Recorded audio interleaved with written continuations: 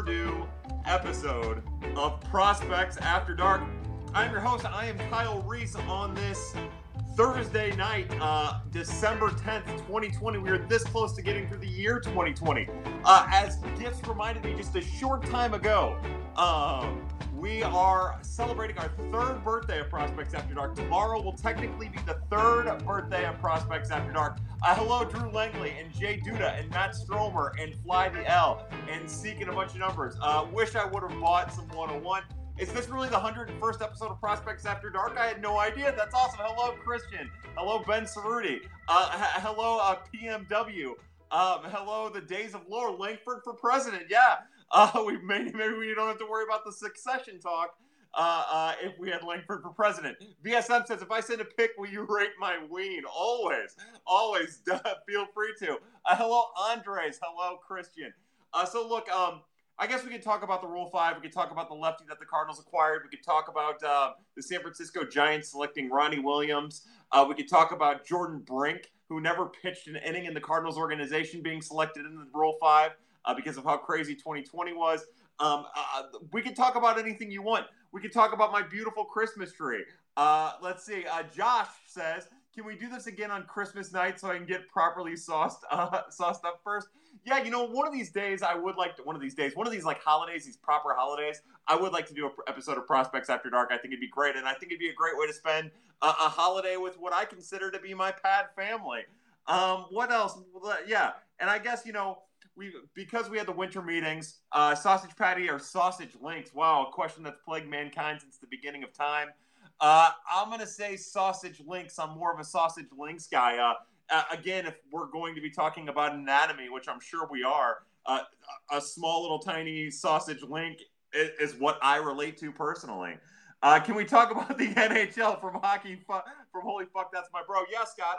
So I guess the first thing with the NHL is that the Board of Governors have not agreed to anything yet, but it looks like the Blues are going to be playing a lot of late games on the West Coast if the Board of Governors do agree to that. But, hey, look, real simple baseline how I feel about sports. I'm ready for them to come back in earnest. And the sooner that happens, the sooner happier I'll be. If we want to talk about baseball, or really we talk about anything, but if we wanted to talk about baseball, we have some comments from John Mozeliak that I'm sure got most of the fan base fired up. We could talk about free agents that the Cardinals aren't going to sign. We could talk about being irrationally aggravated, probably rationally at this point, maybe not so irrationally, but being rationally aggravated at sticking with the status quo. It does definitely seem like the Cardinals' current situation, and it's as simple as waiting for the Yachty and Adam Wainwright chips to fall. I believe that the Cardinals have more control of that situation than they're letting on, that they're willing to take. And that's frustrating for fans, especially if what you're doing is you're waiting for those dominoes to fall to act. But again, anything you guys want to talk about, we can get into. Look, if we don't talk about Cardinal baseball at all, I'm happy about it. I'm ready to watch, but I'm frustrated. G-Wagon says, will Bader be the center fielder in 2022? We'll have to see how 2021 is.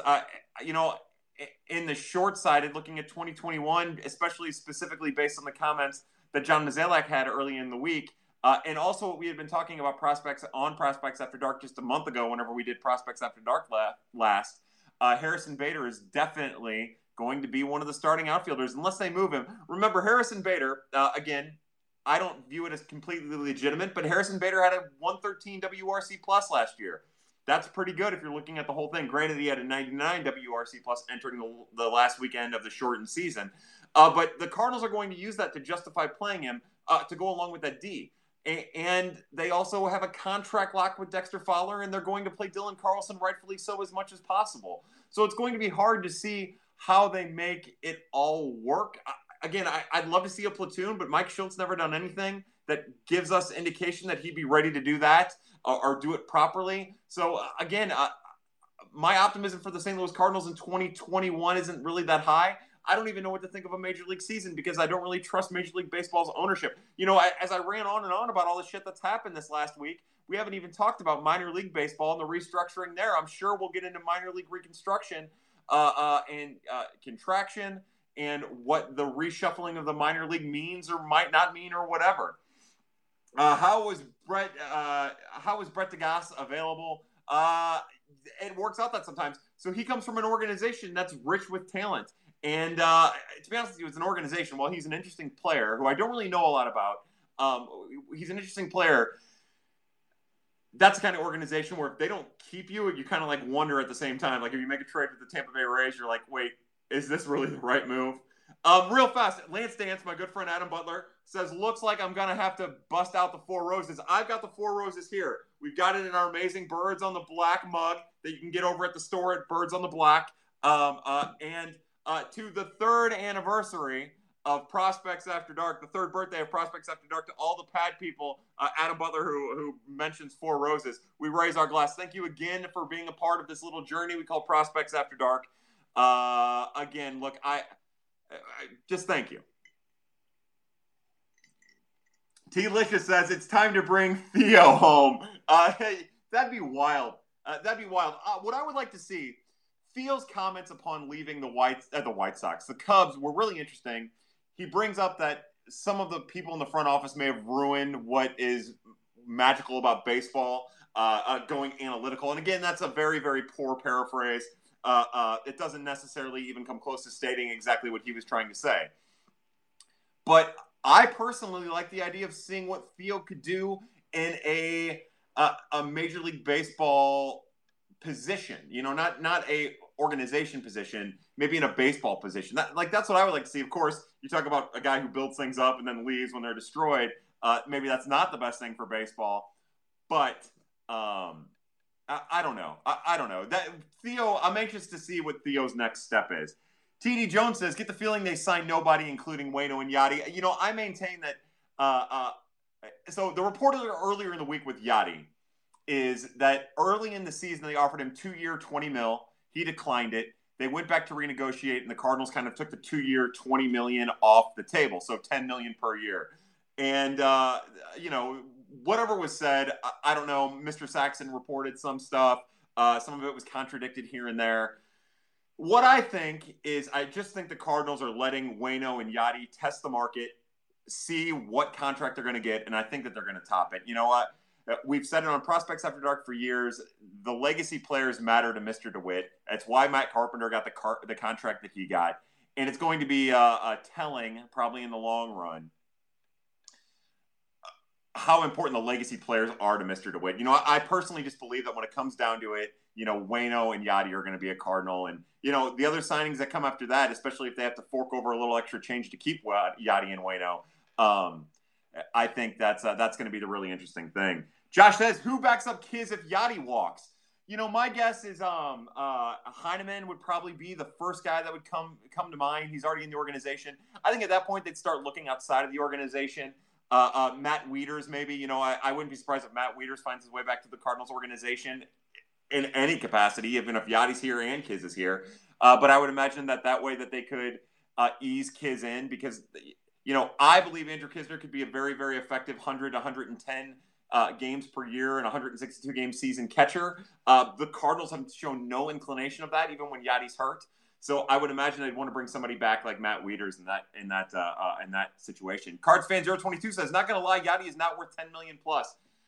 I think if we're talking about play, there's an argument to be made that yes, of course, Yadi is not worth $10 million plus. But I think if you're the Cardinals organization, Yadi's worth $10 million to you based on all the things that Yadi brings as a St. Louis Cardinal to a fan base that is craving a star.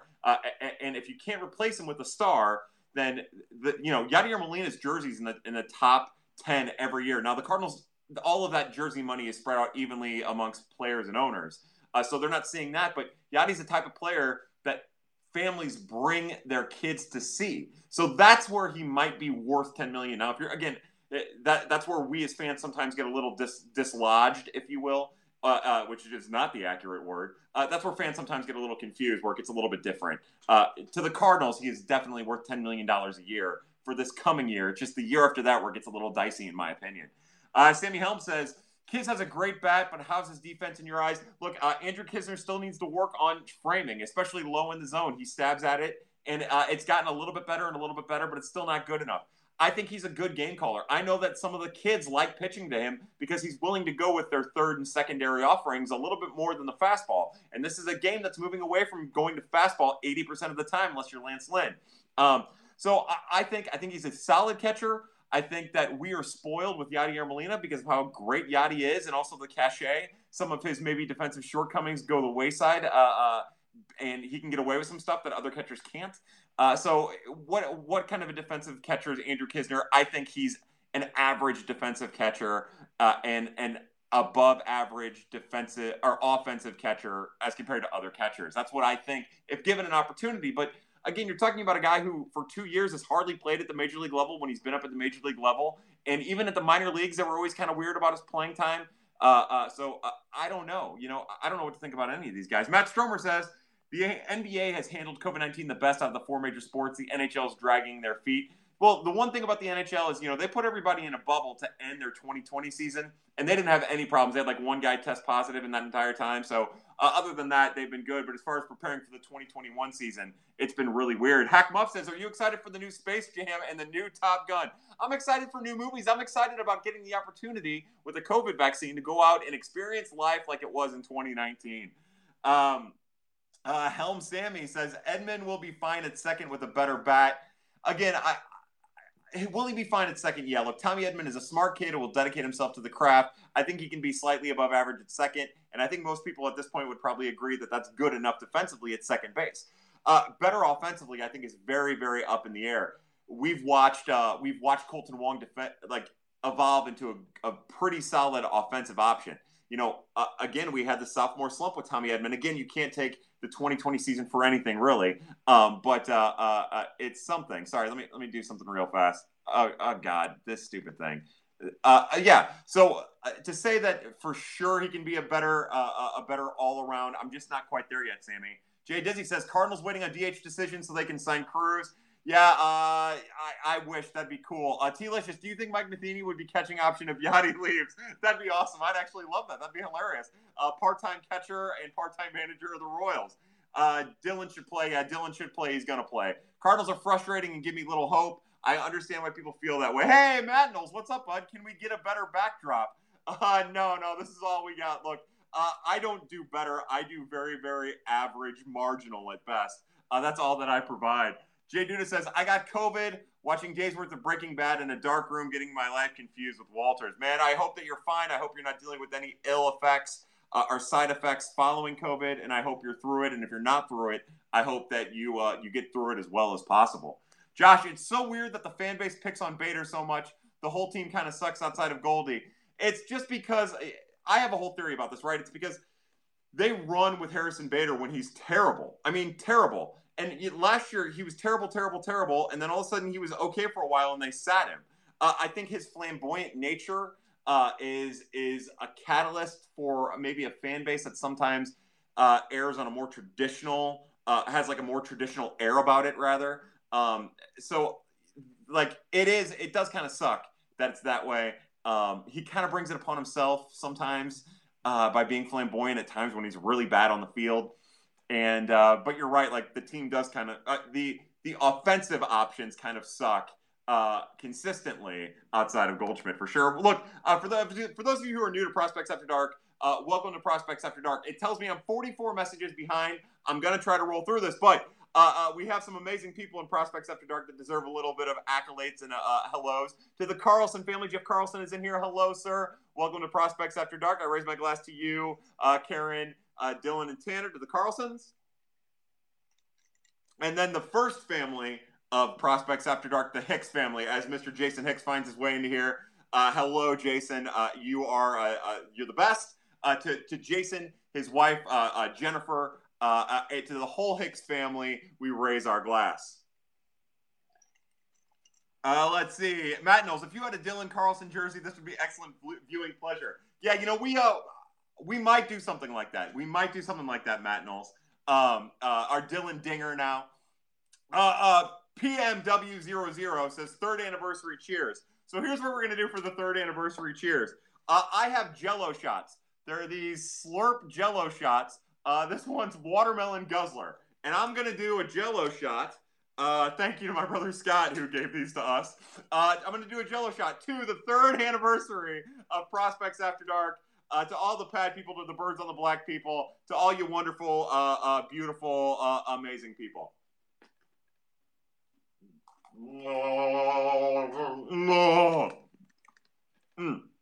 All right, cool. We did it, family. That's one. I got 2 more left. We'll intermittent those in there. Let's see. T-Licious says, do you think now is a good time to offer Follow and Carp an extension? I know that they kind of ignored it, but I got to tell you, I think Zach and Alex would agree that you just offer everybody an extension. 10 years, you pay them like Chris Davis is being paid. Austin says, hey, Austin, hey, how are you? Says, miss you, Kyle, in baseball season. I'm ready for it. G-Wagon says, will our King Albert be home in 2022? I really don't know what to make about the whole Albert Pujols situation as far as like when his contract ends with Arizona and what comes next, or Arizona with the Angels and what comes next with him. I think it'd be awesome to see him. I don't know in what capacity it'll be or if it ends up happening. You know, that personal service contract he has with the Angels, I don't know exactly what that means or how that works. And we've talked about it, and Ben Cerruti has, my friend and a colleague over at Birds on the Black, Ben Cerruti has set me straight. I still don't quite understand it because I'm very dumb. But yeah, look, Pujols will be around very, very soon. P. Thriz says, this feels so right. I agree. Ryan Martin, 95, says $20 million for 2 aging veterans, but can't afford $10 million for Wong. And I think that is a fair perspective to take in all of this. Again, I love Kolten Wong. He's a great defensive second baseman, one of the best I've ever seen. He developed into a really solid hitter there at the end of his time with the St. Louis Cardinals, because it looks like we're at the end of his time with the St. Louis Cardinals. And the Cardinals are definitely making some financial decisions that make you scratch your head when you're talking about a team who has already a lot of question marks in their lineup specifically. Josh says, but why wasn't Wong considered a legacy player? I'm never getting over it. My guess here, total guess here about why Wong isn't considered a legacy player is it's all about timing, right? So if Matt Carpenter would have performed a little less than he did when he started getting his, like when he got his first contract, then it's all about timing and production, right? And Kolten Wong just never made that next step offensively when the Cardinals were and are purging offensively. So it's, to me, it's just all about timing. That's really what it boils down to. And maybe part of it is trying to stop themselves from maybe overpaying legacy players. I don't know. But that's a fair point. He was drafted by the Cardinals, first round pick, made it through, suffered through some hard times, found some glorious times. Why wasn't he one of them? It could very well just be as simple as they didn't view him as worth $12 million and look to cut bait now. Why they only had to pay him $100 to get out of it. 50 messages behind. I'm sorry. Kyle, miss you, my dog. Hey, Brian Hellman, what's up? What's the Cardinals' biggest realistic trade target or free agent? Again, you have to trust what John Mozeliak in the front office is saying, what Mr. DeWitt is saying. It starts and ends with Yadier Molina and Adam Wainwright. Outside of that, I know a lot of fans have talked about Jock Peterson. David Dahl, Rosario. Like, there's a lot of guys out there that are being tossed around, but I really don't think until there's a clear-cut idea of how many games there are going to be, when the season is going to start, when Major League Baseball is going to have access to a vaccine, and when fans are going to be allowed. I think until then, we're not even at the point where we can even talk about realistic free agent options. I do think, again, that John Mozeliak was quoted and mocked, maybe rightfully so, for saying that January is going to be the new December, and which means, of course, February is going to be the new January, whatever that means. And I think that that's just a clever way of him saying that they don't really know right now because they don't have financial outlook. I heard Bill DeWitt on the radio, a clip on KMOX, and he was talking about, they still haven't offered season tickets to fans, and they're going to start doing that. And of course, that means refunds if fans can't go to the games. But the fact that they're doing it now, while a lot of other teams have already started to do that, kind of tells me that they're behind. Like, they're not prepared for any of this. Matt Knowles, if this is a birthday episode, pull the glasses off and squint. Let's do it, Matt Knowles. I like where your mind's at. Martinez Hook, if they sign Yadi and Waino, who gets signed first is one more of a priority. My guess is that Yadi would sign first. My guess is that they view Yadi as more of a priority. If you listen to what they've said that they have more pitching depth than they have pitching depth to work with. So that would be my guess. That would be more of their first priority. For me, and I love Yadier Molina, but for me, like just the type of person Adam Wainwright is, what he's gutted through over the last couple of years, the fact he was willing to take incentive-laden contracts over the last couple of years to prove himself, I would go Waino. Pardon me, I'd go Waino before I'd go Yadi. And probably cheaper too. I mean, maybe we've seen that the pitching market is extravagant right now. Like Wade Miley signing a big deal, Charlie Morton signing for more than his option with Tampa Bay was. So maybe a pitching market, maybe pitchers are going to cost. But my guess was that it's Yadi over Waino. Yeah, Hackmuff says Yadi's last game alone is worth $10 million to the organization. Lance Stan says, what you got on Garrett Williams? I don't have a lot about the kid. I do know the Cardinals Rule 5 pick in the minor league phase, the big lefty. I do know that he's a fastball, I believe fastball changeup, kind of a weird little slurvy thing, and he has trouble with command. I know that after a really bad start in the Arizona Fall League, his first start in like 2018, I know that he rebounded really well. And I know that he's another interesting guy. I could see making it to the major leagues with the Cardinals in some capacity. To me, this is a very, very good minor league phase of the Rule 5 draft pick, who, again, I have not looked into. I have not read up on. I'm just going from what I remember, honestly, in his time in the Arizona Fall League, and that's where I recognize his name. Now, I know he was part of a trade, that whole, I believe the Cozart trade with Will Wilson. I know he's part of that trade, but other than that, I have not watched any film. Tomorrow, I was actually planning on digging in and watching some film for the first time of minor leaguers in almost a year. I mean, 10 months for sure. Let's see. What do you think the rotation may be? You know, you start the rotation right. It's Flaherty, it's Kim, it's Michaelis. And then from there, you're talking about Gomber and Hudson if Waino doesn't come back. The other thing to remember, and this is another great thing, that if you read Derek Gould's chat on Post Dispatch, that'll set you straight. Remember that with all these pitchers that pitch 60 innings at most, 60, 70 innings, you're going to need more than 5 pitchers. So don't be surprised if Alex Reyes gets starts, if John Gant gets starts. Maybe Ryan Helsley, probably not. They seem down on that. Jake Woodford's going to get starts. You know, that's maybe where Matthew Liberatore and Zach Thompson come in. You're going to see quite a few starting pitchers for the St. Louis Cardinals in 2020. And to me, 2021, and to me, that's why it's so important to bring Adam Wainwright back. Red October Rants, if you had to pick an outfielder out of the Peterson, Schwarber, and Rosario, who you got? I'll take Jock Peterson. But again, it all comes down to how you use these guys. Like, I like Jock, but I like Jock in a platoon with Harrison Bader or something like that. I like him in a platoon with Tyler O'Neill. But like, you have to use them right. It's only worth bringing these guys on if they're going to be used to maximize their skills. Zach, I love you, bud. Let's see. Zach, you have a question? Only no hitting on the host. P. Fritz says, we all know Yadi is going to get re-signed. Kiz is going to get traded, and Herrera is going to have to go. That could all be very well true. And again, if they re-sign Yadi, I wouldn't be surprised if that means that they still bring back Matt Wieters, and then Kiz ends up getting traded. We'll have to see how that all develops for sure. But the one thing that the Kiz and Carson Kelly situation have taught us is that Ivan Herrera, even if he ends up being the catcher of the future, he's going to end up not playing when it's his time to play. It's still going to be Yadi. Like, the funny thing to me about all this is we talk about Yadi signing a 1-year deal or a 2-year deal. And is there anything that would surprise you less than if Yadi signs a 1-year or 2-year deal? That would surprise you less than if Yadi signs a 2-year deal and at the end of that 2-year deal, he's still not like interested in playing into his 40s. I wouldn't be surprised by that. You shouldn't be surprised by that either if it happens. STL says, who is the MLB prospect that STL could have drafted, but we missed? It's Walker Buehler. They drafted Nick Plummer ahead of Walker Buehler, and that's something that ends up getting brought up often and that Cardinal fans relish in. And like in the recent future, that's the one that sticks with people. PMW00 says Kisner average, perfect for Cardinals. Then, oh my God, we are a Banty fan base right now.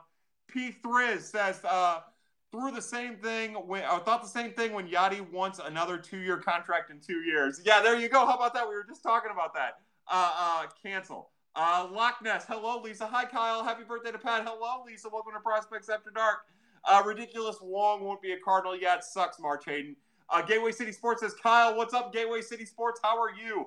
To all the pad people, again, to all the birds on the black people, I raise my glass. I'm going fast, and I need some booze. I'm going to chase it with a little water. A good cotton mouth. Mr. Hicks, hello, sir. It's a pleasure to have you in here. Again, to Mr. Hicks, Mr. Carlson, the Carlson family, the Hicks family. To Jeff Niehaus, who's given hearts and stuff like that. I love you, bud. Hans Swallow says, why are the quote, but we were in the NLCS last year, people so annoying? They're not wrong, but ugh. It's annoying because, they're in the NLCS, and they didn't really do anything to get better.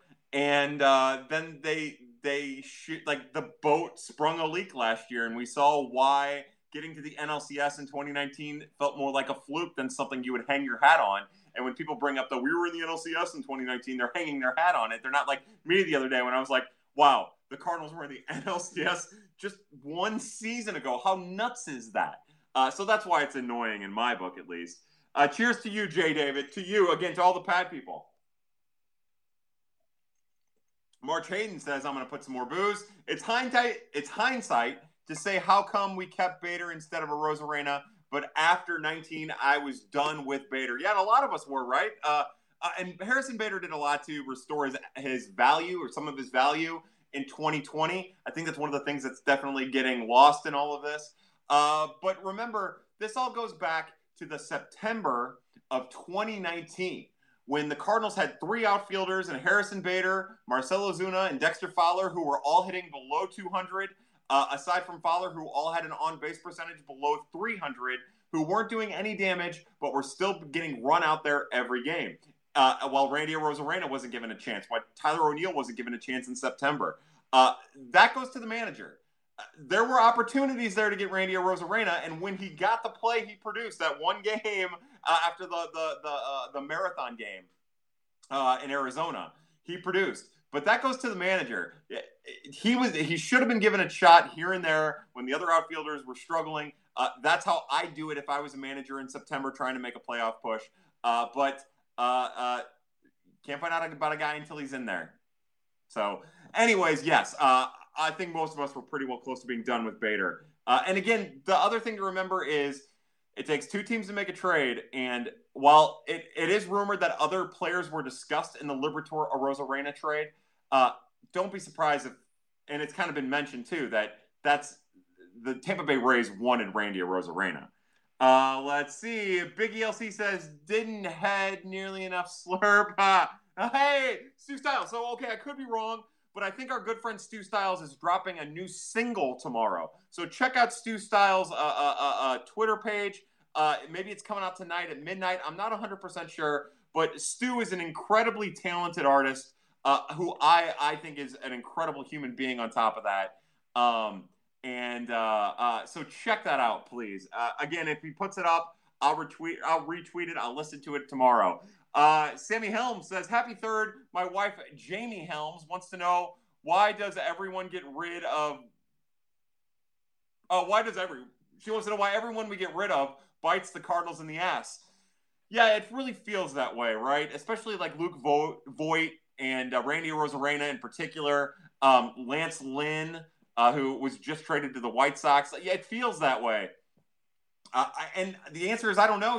John Mozeliak has kind of said that part of it is they don't value talent. They need to do it. That's not what he said. I'm an idiot. What John Mozeliak has said is that they need to do a better job of evaluating the talent they have in-house. And that's probably what it means to me. That's probably why it's happening, is that other teams are doing a better job of using analytics to pinpoint the players and other organizations that they want. And maybe the Cardinals aren't doing that with their own players, along with players in other organizations. Is Brendan Ryan coming back, Jay David? Yeah, I would love that. That'd be amazing. A little while ago, Mr. Jason Hicks said, shots. Again, we got two more of those things. So we'll probably have one here in just a little bit. Josh says, but hey, at least Mo said Reyes will probably be starting next year. Yeah, and again, that's a fun one too, because again, the Cardinals are going to need a ton of starters. Every team in baseball is going to need a ton of starters next year. So, yeah, it's reasonable to think it's going to happen. But with Alex Reyes, I just wonder if his best spot is in the bullpen. Like, he might be the one guy where you just say, maybe we leave Alex Reyes in the bullpen.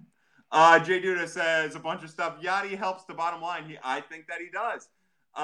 Lance Dan says, you think DeWitt could be moving slower because he's close to Manfred and is skeptical of the season? That's a very good point, Mr. Butler. I think that you're probably onto something there. I think that that's a scent we're sniffing on. I'm disgusted in myself for saying what I just said. I wish I hadn't said it. I'm taking the hoodie off. Oh boy, I'm gonna end up having my shirt off by the end of the night, aren't I? Oh, that's not a good sign. Yeah, so that's a good point, and that's something worth keeping an eye on, and it's something that I wish that I would have thought of. Good work, Adam Butler. Mr. Hicks asks, do you think Ronnie Williams will have a better shot to make it in San Francisco? I do. Again, Ronnie's not on their 40-man, and anybody who isn't on the 40-man also always faces a tough task. But yes, I do think that Ronnie Williams, who was taken by the San Francisco Giants in the Rule 5, has a better chance in the Giants organization than he has in the Cardinals.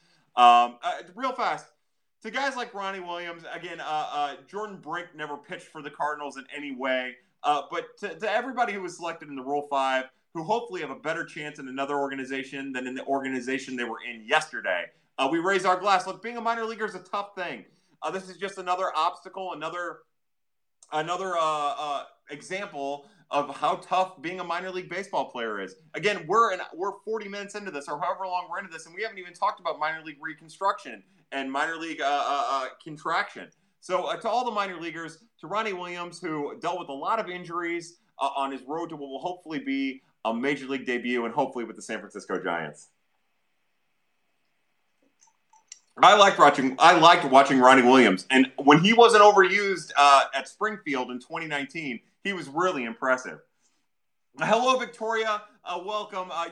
Come in to Prospects After Dark whenever you like. You're the best. Jay David says Johan Oviedo. Yeah, so when I was mentioning the guys who will probably start in 2021, if a 2021 season is played in earnest, Johan Oviedo, I forgot, he's going to get starts too. Our good friend Ben Cerruti says, wait, lots of guys around 100 innings. Are we calling it a piggyback? I love that. So that is something that Ben has been a champion of for years. I mean, since before he started writing for Birds on the Black for years. And at the minor league level, the Astros, the Cardinals, some teams had always done like piggyback starts where a guy starts for 5 innings, hits their pitch count, and then the other guy finishes it off if they could finish it off. And I think that this would be a good year to try something like that. I would love that. Look, I want teams to be inventive. And it's like, to me, inventive isn't going to the same guys in the 6th, 7th, 8th. Yeah, get aggressive. Why not? You know, you've got the Cardinals are one of the few teams that probably have the arms that they could do like a 4-person piggyback and then Jack Flaherty doing his thing. So let's do it. Yeah, let's get wild. Let's get weird. Let's get inventive here, because you know what, the Cardinals, unless they drastically improve their offense, they need to do something to give themselves a competitive edge, and that would be it, and that'd be something fun to watch and something I could get behind. PMW00 says, after Waino's season, they simply can't afford to let him retire, to not let him retire in a Cards jersey. Yeah, between winning the Roberto Clemente, between all the money that he's given to minor leaguers, between all of the money he's given to charities, all the time he's given to charities, all the work that he's done in St. Louis, between the incentive contracts, like, again, Yadier Molina is a whole different entity. Adam Wainwright is a whole different human being. And again, the taking $2 million in 2018 and taking $5 million with incentives that ended up escalating higher than that, the last 2 years, like, he's such. I would bring back Adam Wainwright if I had to choose between the two. That's just me. I also am a big Andrew Knizner fan, and I think the Cardinals are going to need every arm. Major League Baseball teams are going to need every arm that they can. I still think Yadi's a great catcher. I think he's a great defensive catcher. I think he's a St. Louis icon. That's not to take away from that, but given the two choices, the choice between the two, I'm taking Waino. And to PMW 00's point, watching Waino retire somewhere else would be tough. Ben Cerruti says only if when it's speculation follows gets. I didn't see what you guys were talking about. Braun Not Braun says, hey Kyle, hello Braun Not Braun, how are you? Spaghetti Jones says, what up dog, what up Spaghetti Jones? How are you, my friend? Welcome all my old friends to Prospects After Dark. Rumsfield 78 says, Peoria is high A, I'm Jack. Yeah, so I guess the one of the few like really positive things in my opinion that come out of the minor league contraction and reshuffling is that Peoria is now the high A affiliate of the St. Louis Cardinals, not the low A full season affiliate of the St. Louis Cardinals. Palm Beach becomes the low full season affiliate of the St. Louis Cardinals. Now, we could probably start removing the full season out of the minor league affiliates because the short season teams, which used to be Johnson City and State College, are now collegiate wooden bat leagues. Johnson City, unless I'm mistaken, is going to be mostly collegiate freshmen and sophomore. And then the State College is going to be a mix of like potentially high schoolers, but mostly collegiate seniors from what I understand, and some JUCO kids. So that's going to be a really interesting league there too. The only short season complex is going to be the Dominican Summer League and the Gulf Coast League. And even then, I think that's going to be more year-round instructional. But we're going to have to wait and see what kind of shape that takes. But yeah, to the people in Peoria, again, the people in Peoria are awesome. I love all of them. I hope this gives them a chance to continue to grow. To not only the Peoria fans, but the Peoria front office. To them, I raise my glass. Josh says, give me a percentage chance they re-sign Brad Miller. I'll say 50%. You know, I don't think – now, granted, Brad Miller had like 12 great games in a 60-game season, but I don't think that Brad Miller did so much that he's going to make more than $2 million that he made last year, prorated $2 million, of course, because of the 60 games. But you guys know what I'm saying. So I would say a 50% chance. Again, it just depends on how everything falls. I probably would have said 35% chance, but when Colton Wong walked, I could see that happening now a little bit more. Cards fan 022 says, name a player that is going to have a make or break season. Mine is Paul DeJong. I thought 2020 would have been a make or break season for Paul DeJong. And maybe if we would have had a full year, Cardinals fan 022, maybe then we would have had a true make or break season. But with the offense being the exact same, without anything changing, Paul DeJong is the most important cog in that entire offense. Because if he isn't producing, then the Cardinals offense is going to be complete trash. And if he is producing, then the Cardinals offense is going to be average. And that's just where it is. You know, there's only so much that Paul Goldschmidt can do. There's only so much that Dylan Carlson can do. You know, there's only so much that Tommy Edman can do. Like, their roles are not to be, this year at least, they're to be run producers on the front end, not on the back end. So Paul DeJong is, without a doubt, the most important offensive cog for the St. Louis Cardinals as currently constructed in the 2021 season. Colonel-Angus says, hey, pal, what's up, Colonel-Angus? Hey, Jay Ferg, I'm flipping you off, bud. I'm flipping you off. Jay Ferg says, what up, Kyle? Good to see you, bud. No middle finger emoji. I'm still flipping it to you. Jay Ferg, it's great to see you, my friend. Thank you for being here for Prospects After Dark. You're the best. PMW says Bader is less than Arozarena. He also says Bader is less than Fernando Tatis Jr. Bader is equal to everyone's favorite player. I like what just happened there. Jay Ferg says, R.I.P. Tiny Lester, a.k.a. Debo. Oh, I didn't know that happened. That's sad shit. I'll raise my glass for Debo.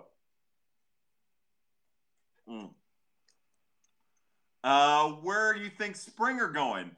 Chris Haven, 4179. First off, Jeff Niehaus says support your local artists.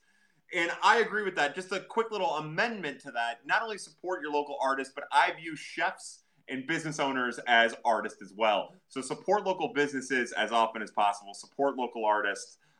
Stu Styles, again, is going to be releasing some music here in a little bit. You're going to want to check that out between your Taylor Swift listening pleasure. Where do I think George Springer is going to go? You know, so my thought is always, whenever I think about where these players are going to go, I just kind of assume they're all going to go to the Dodgers. Like, somehow the Dodgers are going to make room for George Springer and then trade guys and somehow get better in the future and in the current. It's the most amazing thing. They end up getting other teams to trade players so that they can get the marquee name in the deal. And then at the same time, still sign guys like George Springer to deals where you're like, that doesn't make any sense at all. I don't know, man. You know, maybe the Angels, something like that. Look, the Angels are going to spend money eventually. The Mets, it's rumored that he's high on the Mets list. I could see him going to the Mets. You know, I'll be honest. With as slow as the Cardinals market is, you would think that I would have some idea what's going on outside of the Cardinals market. But I don't. I have no idea. I am very, very unaware of anything that is happening in the outside world. The Days of Lore. Hey, what's up? That's my question. The talent evaluation is bad. That needs to be addressed. I agree. Look, my hope is that the Cardinals aren't just giving a line to the media. My hope is that the Cardinals are actually listening to what they're saying about some of the talent evaluation that is going on internally. It's one thing for me to say, it's one thing for me to say, the Cardinals we as the Cardinals, if I was a part of the Cardinals, we as the Cardinals were just having trouble evaluating and we're going to correct it. That's the Jeff Fisher, right? To all the Rams fans out there, we're going to fix that. We're going to fix that. Then he never really did any work to fix the things that were all fucked up. So yes, the Cardinals need to make sure that they're not just selling a line to the media and to fans, that it's something that they're actually working on. Maybe the pitching lab that they were building in Florida will contribute to the success of evaluating talent internally. Maybe the data shared between Major League Baseball's new advanced analytics system built into stadiums, maybe that'll help them. I'm not sure, but it definitely needs to get better. And again, remember I love Randy Arozarena, you guys know that, and not to detract from what Luke Voigt has done and some other players have done. But let's not forget that we're still talking about a very small sample size with Randy Arozarena, and he just went through something very, very public and very, very illegal. Potentially illegal, and that can really mess with a person. And that's a whole lot to deal with. So let's give Randy some time to see exactly what he is. But I still don't think that those two guys should detract from the fact that maybe the Cardinals have a little trouble. Again, because when you're talking about maybe Tyler O'Neill and maybe Harrison Bader and maybe Lane Thomas and what else is going on, it's not to say that they don't have a problem evaluating the talent within their own organization, because it definitely seems that way. Luke Fay, what's up, Luke? How are you? Sure, you touched on Bader, but is he a starter on more than 5 teams other than the Cardinals? Without thinking about it, I would suspect that there's at least 5 teams that are tanking that he would be a starter on. So I'll say yes to that question. If you say half of the league, no. I will say that there are a lot of teams that would probably be happy running a true defensive center fielder, although he did take steps back last year analytically and both by the eye test. Defensively, that would, with good offenses, that would love to have a guy like Harrison Bader trolling center.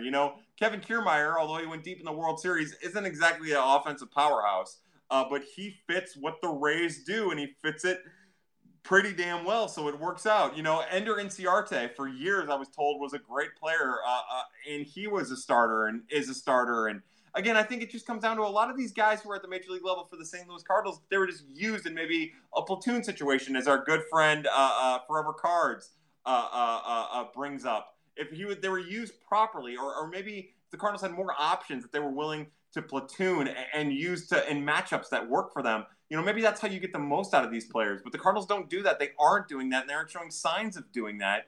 So there's no reason to think that they could and optimize the value of a player like Harrison Bader. It just never happened. I was thinking about it with Matt Carpenter. This is something I've been tweeting about and talking about for 2 years with Matt Carpenter.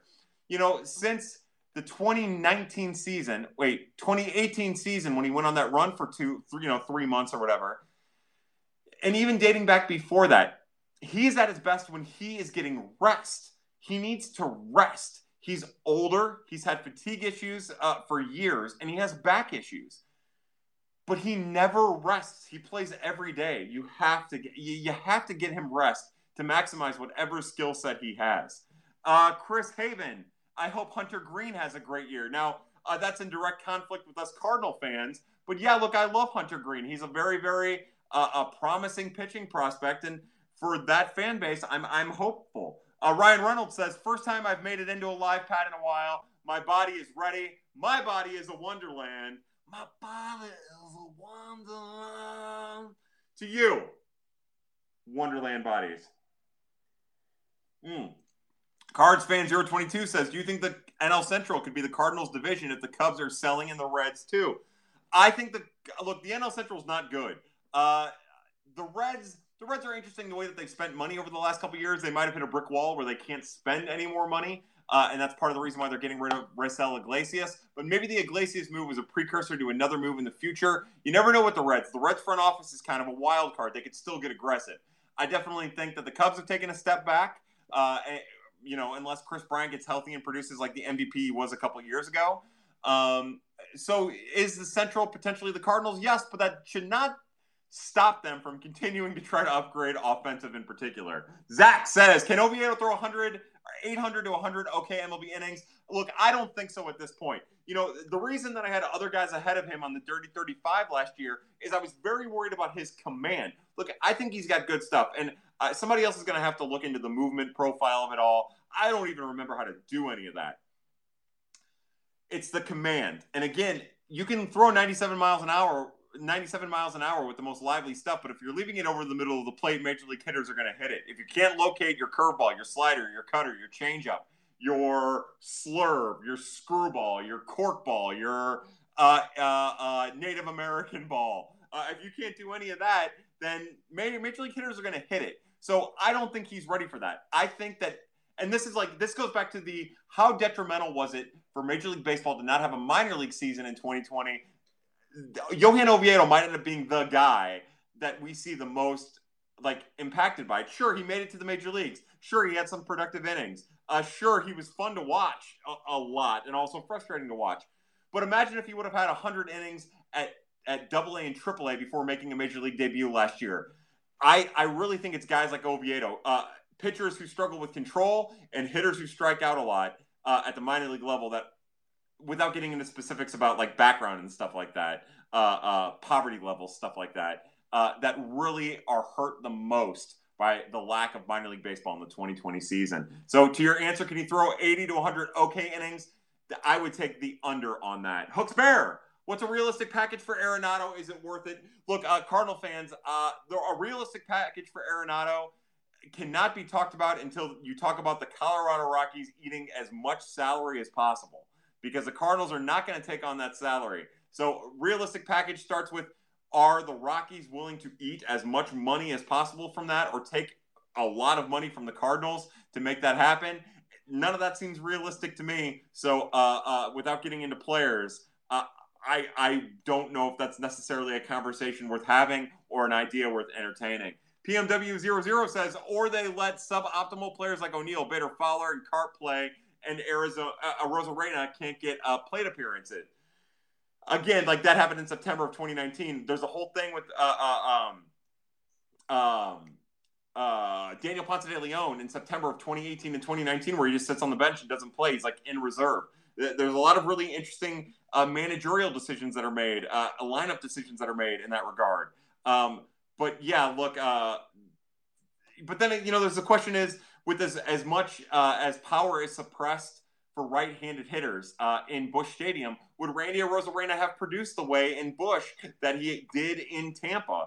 I don't know. There's so many variables, so many moving plot points that it's hard to really get a gauge for it all. Shout out to Ronnie Belliard from Cunnilingus. Shout out to Ronnie Belliard, indeed.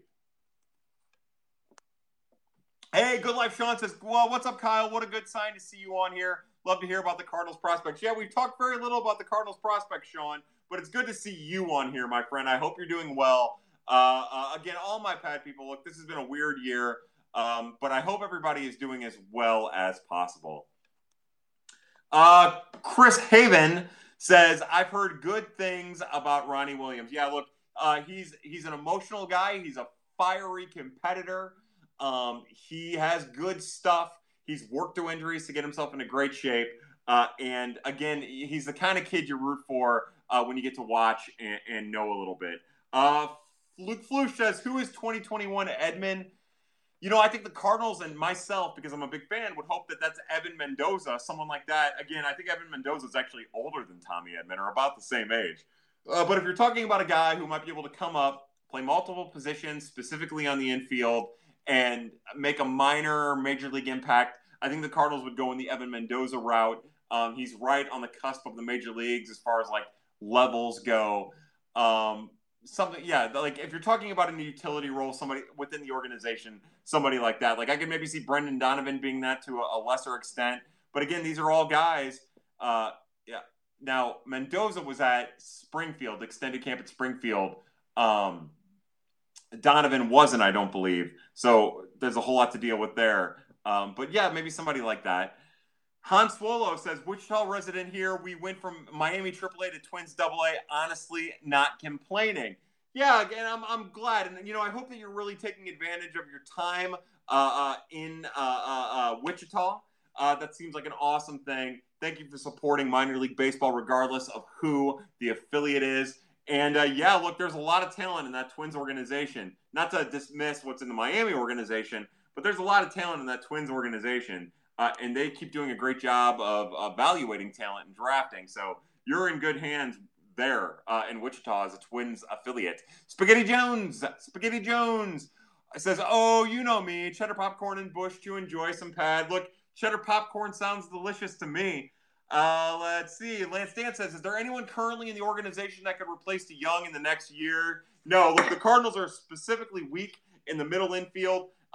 Maybe in like 3 years or 4 years, you're talking about Mateo Gil if he continues to develop maybe substantially, offensively specifically, maybe Mateo Gil. But look, it's not going to be Delvin Perez. It's not going to be Edmundo Sosa. They do not have. They're not strong in the shortstop position. Not at all. Let's see. PMW00 says, "I hope Springer goes to hell and doesn't pass go." We're still very angry about the Astros cheating. But I don't even know if we're necessarily mad about George Springer cheating. I think we're mad about some of the comments that were made after that. But yeah, he can go to hell. Everyone can go to hell. Who cares? Matt Stromer says, "Not sure if it was mentioned, but how great is it that Bernie is back?" I haven't got a chance to listen to Bernie, but look, I'm happy for 590. I'm happy for Bernie. One thing I want to say on here, and Cardinals guests, if you can clip this off, I would love for this to go out because I think Danny Mac thinks I hate him or he hates me or something like that. But as we're talking about media personalities in St. Louis, Dan McLaughlin, he is a great play-by-play man for the St. Louis Cardinals. I love when he orgasmed violently when Harrison Bader hit the easel out in Big Mac Land. My most erotic moment as a Cardinal fan, no doubt. But I had the privilege of listening to Dan McLaughlin call a Billikens basketball game a couple days ago. And he's legitimately good at calling basketball. He was good at calling football. He's good at calling baseball. And he's good at calling basketball. He is Dan McLaughlin is a legitimately great play-by-play, specifically doing play-by-play guy in America. One of the best. If we're talking about calling play-by-play, he's legitimately as good as any region could hope for in any sport.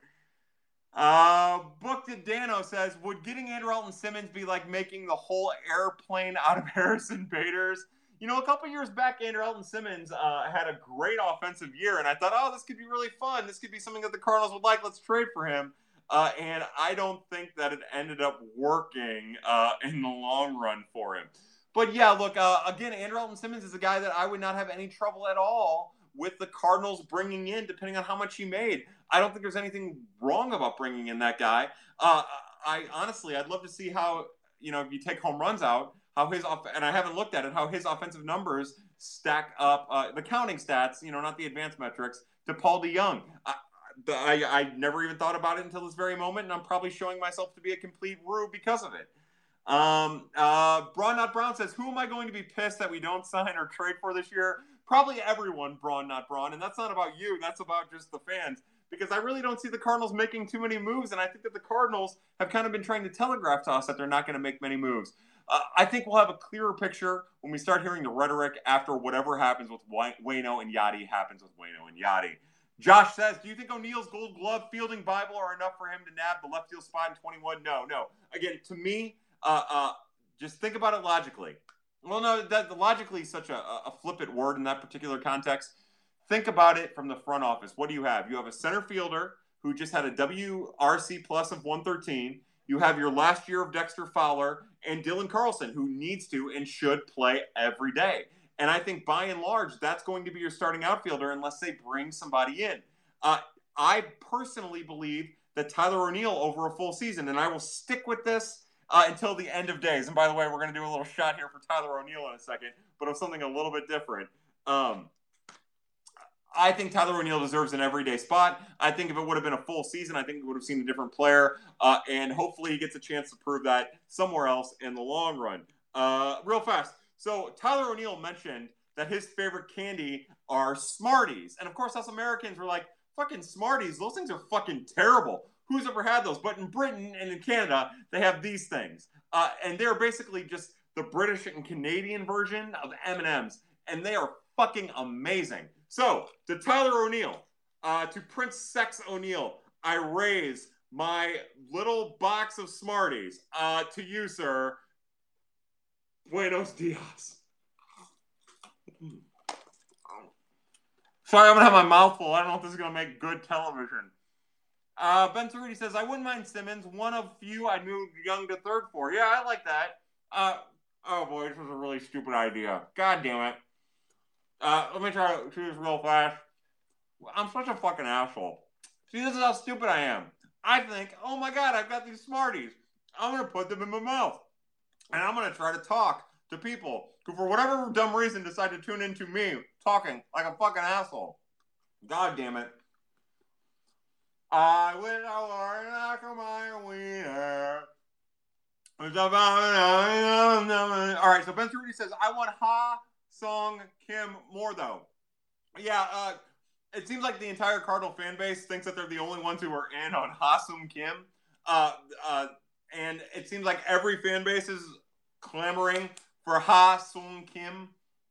And I'm anxious to see how that all works out, because I've got a feeling with as many fan bases who are aware of him, there's going to be as many organizations that are as aware of him. And he's probably going to sign for more than we all thought. Look, here's the thing is I want to do another shot. This one's called a Strawberry Slammer. To my prospects after dark, my birds on the black family, I raise my glass. Oh. Sorry, I had to wash that chocolate out of my mouth. Anyways, go to Amazon. Well, that's all in my beard. Go on Amazon, buy some Smarties, and eat them off of your lover's chest. Ben Cerruti, not sure why Story would be available. Oh, God. Trevor Story from the Rockies would be amazing. That'd be the perfect acquisition. Of course, he'd come here and he'd hit 13 home runs and be hurt all the time. Todd, my agent, says, why can't cards have nice things? Todd, it's because they're doing it solely just to aggravate you into being mad online. Brendan Wheeler says, Helsley got a shot in the rotation in 2021. I hope so. I would love to see it, and I think he's earned it. I just don't think that that's something that the Cardinals are going to do. Again, they're going to need as many pitchers to take as many innings as possible in 2021. I just think that they view him as a bullpen piece. Cards Gift says, whatever happened with TLR's DUI? I don't really know. I think that he maybe filed a suit against the city of the police department in Chicago or something like that. I don't know. Since he refused to take the exam, he refused to take the drunk exam when he was pulled over, and said that, he's a legend or whatever. I think that, hold on. Oh, God. Mouthful is the name of this pad. Thank you, Cards Gifts. Thank you, Mr. Hicks. That's how far behind I am. I'm still 43 messages behind. I've made no. So, Gifts, I don't know whatever happened with TLR's DUI. Look, more than likely, they're trying their hardest to sweep it underneath the rug. God only knows. Colonel Angus says, I like when you get up close to the camera, Kyle. When I'm like this, I'll get as close to this motherfucker as you could ever imagine. A Hall of Fame, brother. There we go. Sean Gransky says, the fact that the Cardinals might be looking to add an average outfielder in 2020 is mind-blowing. What's mind-blowing is that, again, look, Dexter Fowler had a really good 2020 season. Harrison Bader had a really good 2020 season, and Dylan Carlson deserves a shot to be an everyday outfielder in 2021. What blows your mind is that adding an average bat to the lineup, outside of, again, in my personal opinion, Dylan Carlson, Paul Goldschmidt, and maybe Tommy Edman, adding an average bat to that lineup really enhances the lineup. And that's a position that the Cardinals are in right now, and that's tough.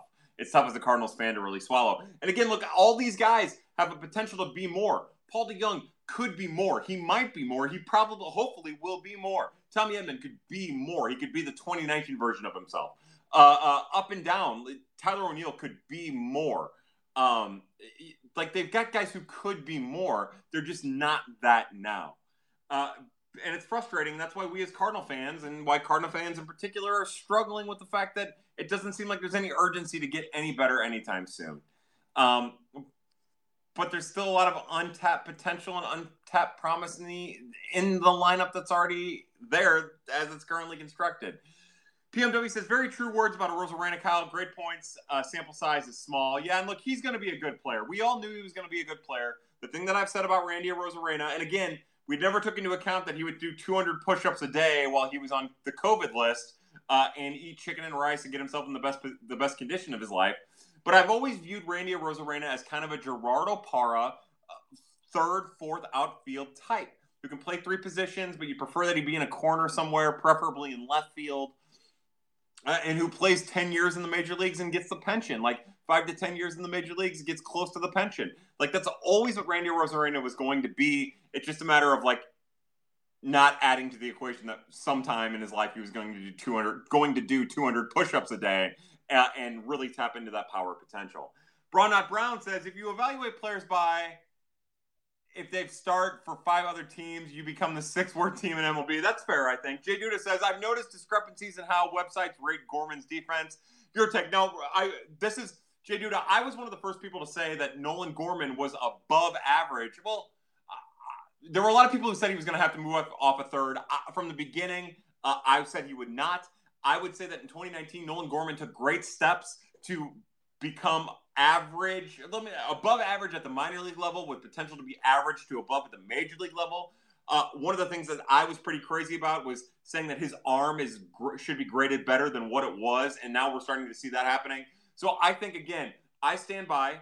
And again, we're going off of old evaluations. I've heard nothing but glowing reviews about what happened in Springfield in 2020. But if I'm giving my evaluation of what I saw in 2019, he is an above average defensive third baseman at the A-plus level, and with the potential to be an average to above third baseman at the major league level if he keeps on his current trajectory. Dunderhead21 says, did you play baseball? Nope, never in my life. Can't imagine what baseball is. PMW00 says, Carp has done it. Bader hasn't. For sure. Dunderhead says, Reno Aces fan. Look, I love the Reno Aces broadcast. That's one of my favorite broadcasts. Those guys are awesome. The Reno Aces Twitter account is a great Twitter account to follow. Did I play baseball? Yeah, look, I didn't play any kind of baseball that mattered. That's probably the best way of putting it. Lance Dance, it feels like Bader's defense brings a floor that they just default to when they aren't going well. That's it. Boom. That's it. You know, that's kind of the issue with WAR, right? Defensive heavily weighted WAR is, especially when it comes to outfielders, it's easy to say, well, look at this WAR, look at this number. Like, this is a valuable player, and it is a valuable player. But all that does is, like, give you a chance to make that argument. It doesn't necessarily flesh out the whole argument, at least in my opinion.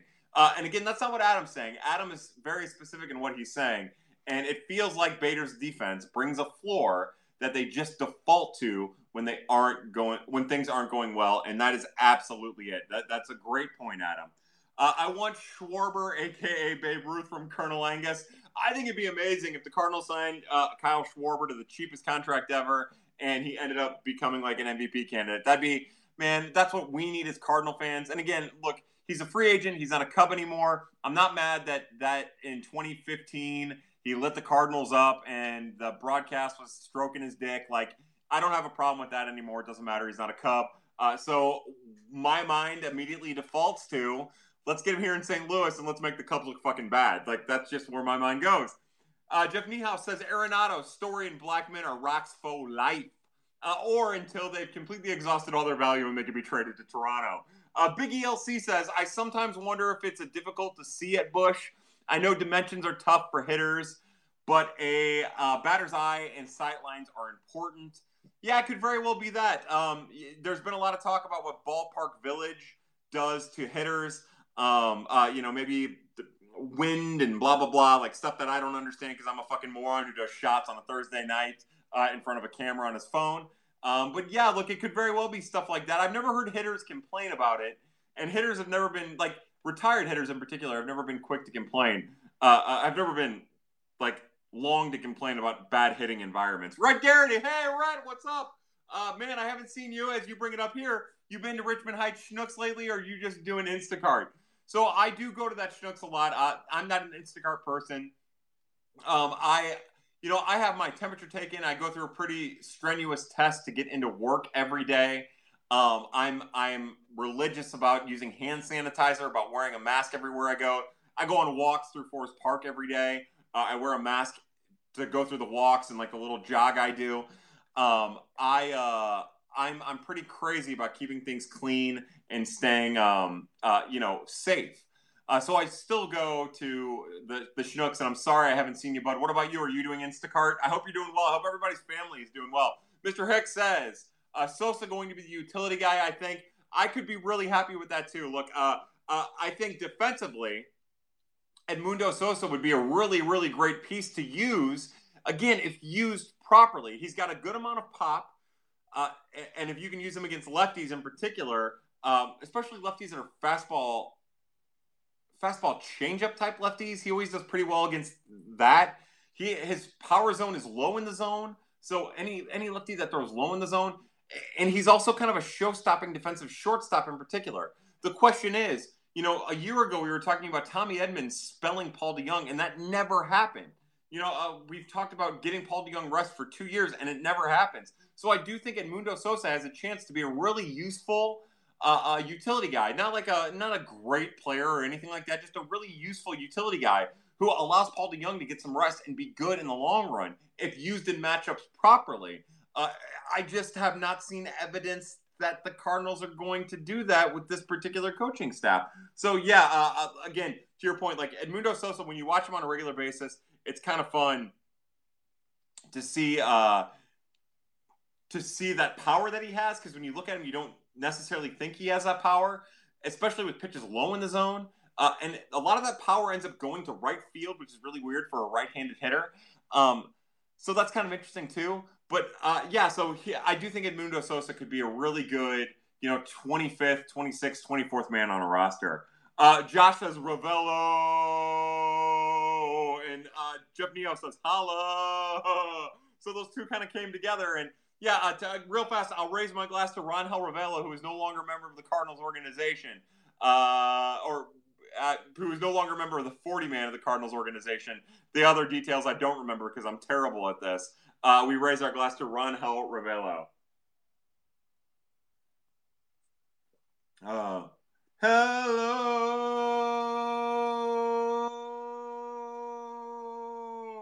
Oh, yeah.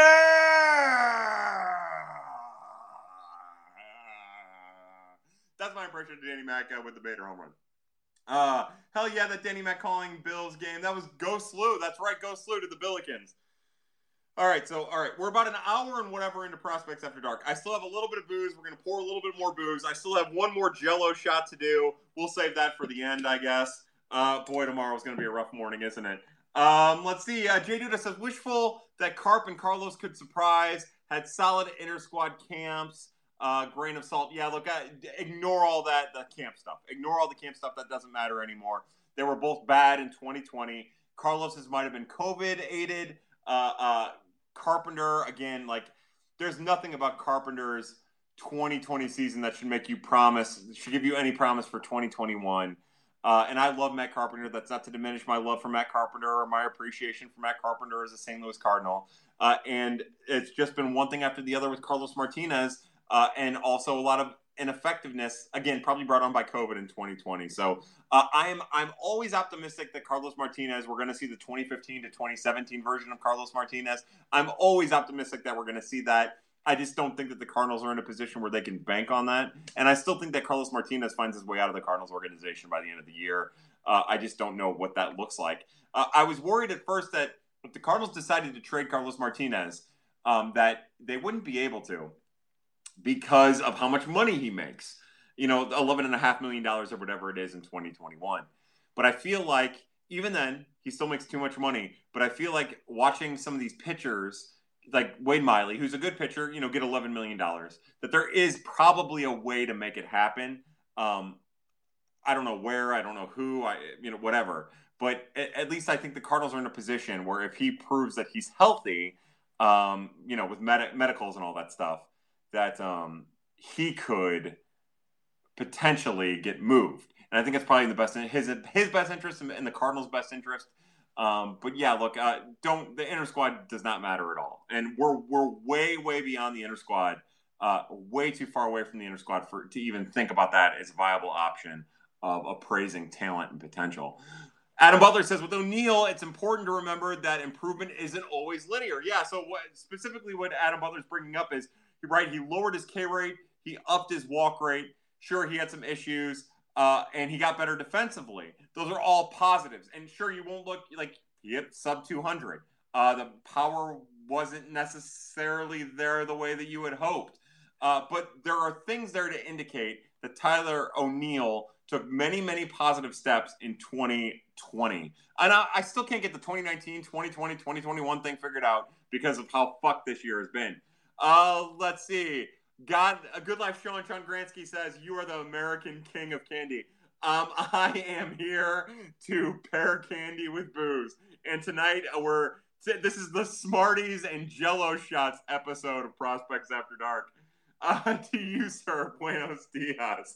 Wholeheartedly agree on O'Neal. He's an elite defender with elite speed and legit power. Love him. You guys know I love Tyler O'Neill.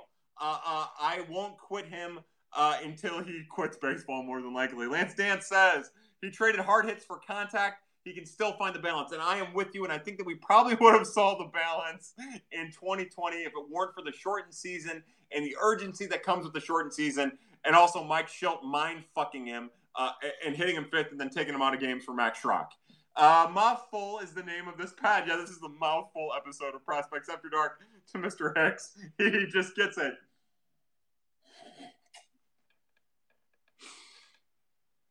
Jeff Niehaus says Buenos Dias is Canadian for Buenos Dias. Oh, that's fucking hilarious. Jesus Christ, man. Big ELC says you should consider doing this on Twitch. You could legitimately make money. Look, I'm not interested in making money. Everyone else is making money. Look, I was thinking about it the other day. I heard one of my favorite people, my favorite radio personalities, because he's an amazing guy. But I heard one of my amazing radio personalities who does a podcast, my favorite radio personality who does a podcast, say, support the sponsors of the show, because without them, I wouldn't do this. I would not take the time out of my day to provide you with this product. Now, he didn't say those words exactly, but that's not what I want to be. Like, I want to provide this to you for free. Like, I'm not interested in making money off of Prospects After Dark. I'm not interested in I'm not even really interested in growing the fan base. I'm just interested in talking like an asshole whenever I can muster the courage and the energy to do it, and having you all be a part of that. And, asking you guys to provide money for it is not something that I'm interested in even a little bit. I am proud being broke all the fucking time, and I am happy not asking for any of that, and specifically asking that if you decide with your own free will to come in here, that you just have a good time while you're here. Like, to me, contribute, ask your questions, make your comments be as fun and as lighthearted as possible. And to me, that is as much payment in an hour or an hour and a half or 2 hours as I really want. That's just the person I am. Look, money, all I'm going to do is spend money on shit that I don't need, like Smarties and Jello shots. So the less money I have, the less damage I'm doing to my body. And with that in mind, I ask that you come in and just continue to have fun and be lighthearted about stuff and joke around. That's the payment that I want. That's the payment that I need. And honestly, that's Prospects After Dark. That's the culture that's been cultivated because of it. Cardinals fan 022 says this offense can be pretty solid, only if everyone but Goldie and Carlson take the next step. I love that. 7 Brent says, rip to getting the PS5. Yeah, 7 Brent, you might as well give up on the PS5. We all are. I sat in the queue. Now, I sat in the queue. I was doing other shit, but I left it on my phone for like 2 hours or something the other day, just watching it, seeing if maybe it would happen. And I can't afford that shit anyways. I don't know why I'm pretending like I could. But I just wanted to see. And yeah, no one's ever getting a PS5. That's the other thing. To give you kind of the idea of, and as if you guys don't already know, the culture that we live in, people have computer programs, and there's bots, and there's people who gobble up like hundreds, if not thousands of PlayStation 5s so that they can resell them on the market at a higher price. That's fucked. Like, can we not be that way? And I get capitalism, I understand. This country was founded on the principles of capitalism. I think capitalism is a good process. But when we do shit like that, we're fucking each other over, and that's fucked, and go get fucked. Can we talk about the Rocket City Trash Pandas? Look, the minor league teams all have great names. The Rocket City Trash Pandas is just one of a set of amazing minor league names. That's one of the few. Hello, Carol Blankenship. How are you? That's one of the most amazing things about minor league baseball. Is it's baseball with a heart. It's baseball that doesn't take itself seriously.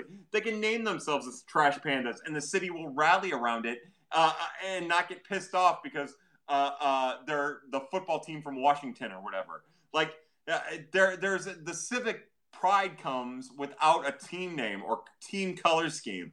Like that's the majesty of minor league baseball, along with the quaint nature of the sport in general, throwing back to a time when Babe Ruth would sign half drunk down the line. So yes, like that's amazing. We can talk about the Trash Pandas all you'd like.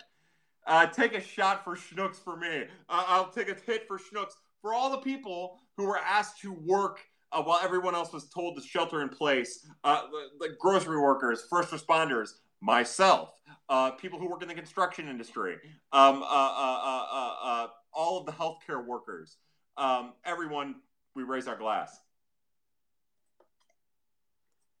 UPS. Speaking of which, UPS drivers, FedEx drivers, USPS, they were still going to work every day. Trash truck drivers, still going to work every day. We raise our glass to them. What the fuck did I just watch? I mean, that is the best. I mean that in the best way. Oh, I don't even know what I'm saying. I'm 15 messages behind. There's no telling what I just said. Good Life Sean says, I stepped off this Carlos Martinez train. A damn shame. Used to be my favorite player. He's bad now, though. Yeah, it's kind of a rough go for Carlos. You know what I mean? Like, yeah, it just sucks. It sucks. You root for the kid. He's got all the talent in the world. I'm going to pour a little bit more booze in here because why the fuck not? He's got all the talent in the world, and it just never seems to come together for him, mostly because of positions he puts himself into, but also injuries and other stuff. So, again, we're rooting for Carlos Martinez and hoping for the best. Sammy Helms. I need some offense for some defense and good hot dogs and nachos. Oh, and Budweiser. So to Sammy Helms' point, as we talk about having a chance to get back to baseball, get into stadiums. Like, here's to hoping that everything goes swimmingly with the COVID vaccine. That as soon as possible, we can all get to our favorite baseball stadium and enjoy good defense, some offense, deliciously overpriced hot dog, nachos, and Budweiser. I'm ready for it. I think we all need it because right now we're all cooped up yelling at each other for the most part. Love you, Sean. Not a PS5. Big ELC says, respect you're not trying to make money off of this. I'll be here the other way. Good. Again, that means the world to me. Look, here's the thing about Pad. Like, I don't view Pad as something worth monetizing. Pad is just kind of like, and for me to monetize Pad seems pointless because Pad is your show. You're the one supplying the questions. We're all here as part of a community, right? You know, we're all here as part of a community. So for me to make money off of something that you are equal part of does not make sense to me. So let's all do this together and let the money, as I make the quotation marks with my fingers, and I've never been able to use quotation marks with my fingers properly, let the money just be enjoyment. Sammy Helm says, can I send some ladies to be your sidekick?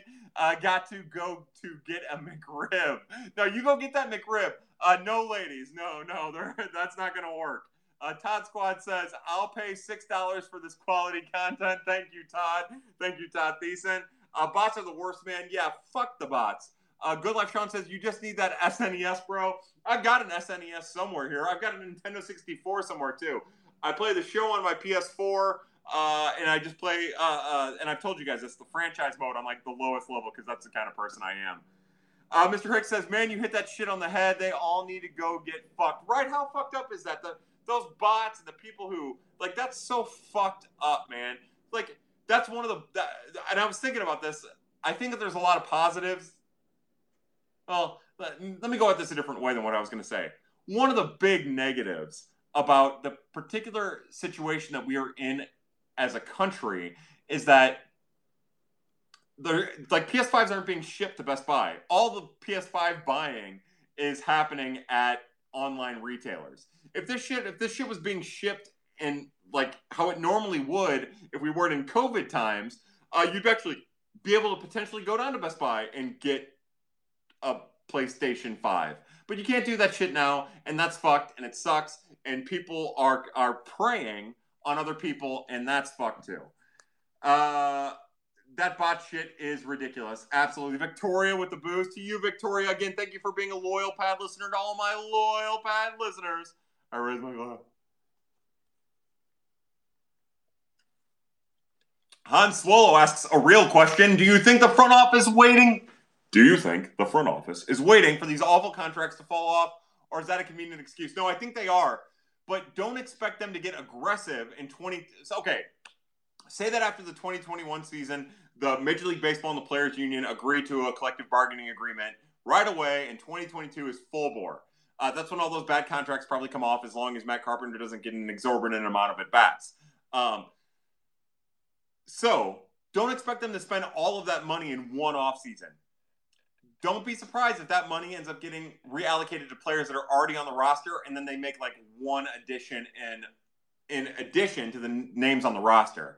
You know, whether that be Jack Flaherty and Francisco Lindor. It won't be Francisco Lindor. Get that out of your head. That's not going to happen. But whether it be Jack Flaherty and one of the other Carlos Correa. You know, someone like that. It's not going to be him either. Get that out of your head too. But whatever that next level of free agents is, don't be surprised if it's like Jack Flaherty and that guy, or Tommy Edman, Alex Reyes, Jordan Hicks, and that guy. Like that. That's probably the way that they'll do it without getting up to $170 million. I think that those days might be in the past, but we're going to have to wait to see. Remember, all this talk about what happens after the 22. First off, all this talk about what's going to happen in the 2021 season is kind of foolhardy, because we still don't know what that's going to look like. But remember, between 2021 and 2022 is a collective bargaining agreement that stands to be super contentious. So looking at what happens after 2021, whether it be budgetary or roster-wise or whatever, like we are at a spot in baseball history that's definitely unprecedented, not only because of COVID, but because of how anticipatedly contentious the CBA negotiations are going to be. Look, they can't even agree on what to do with the DH in 2021. Just think about that and magnify that to what to do with revenue and rosters and etc. When you get to CBA time. Cards fan 022 says, I hope there's fans in 2021 to hear the ovation from Mr. Carlson. Yeah, again, that's going to be an awesome moment when Dylan finally gets his first standing ovation from the Cardinal faithful. I'm ready for that. I'm excited for it. Not to pander to our audience between Mr. Carlson and Mr. Hicks, but being able to cheer for Jordan when Jordan takes a mound for the first time in front of fans, that's going to be awesome. You know, if Yadi comes back, if Waino comes back, those moments are going to be magical, and hopefully we get to have those moments in front of fans. You know, Moderna, Pfizer, thank you for working tirelessly to get the vaccines out. Again, I understand that helps stocks. It helps their bottom line. Like, I get all that, but they did it. So hopefully they continue to do it. We get as many people vaccinated as possible. And, you know, we're back inside of stadiums as soon as possible too. I'm with you there. Seven Brent says, crackheads will get the vaccine before us. I don't know about that. Look, you know, the funny thing about the statement crackheads getting vaccine before us is you hear so many people talk about not taking the vaccine. I hope that crackheads get the vaccine before the people who don't want to take it, who are adamantly against it. That's what I say. Let's see.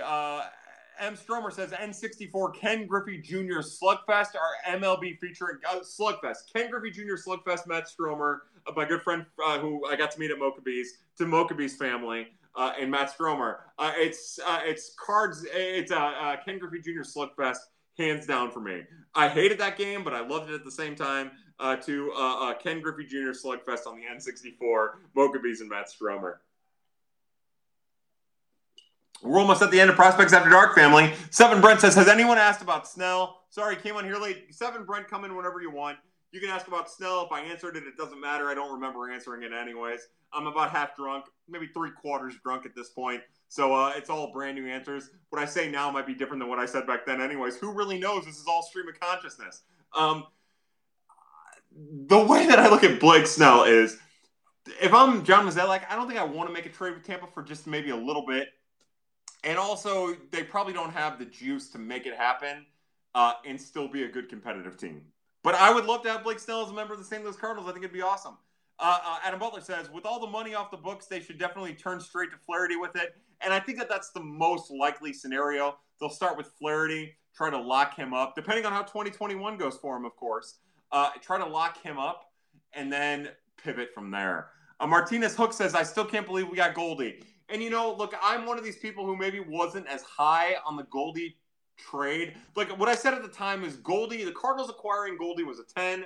The Arizona return for Goldie was an 8.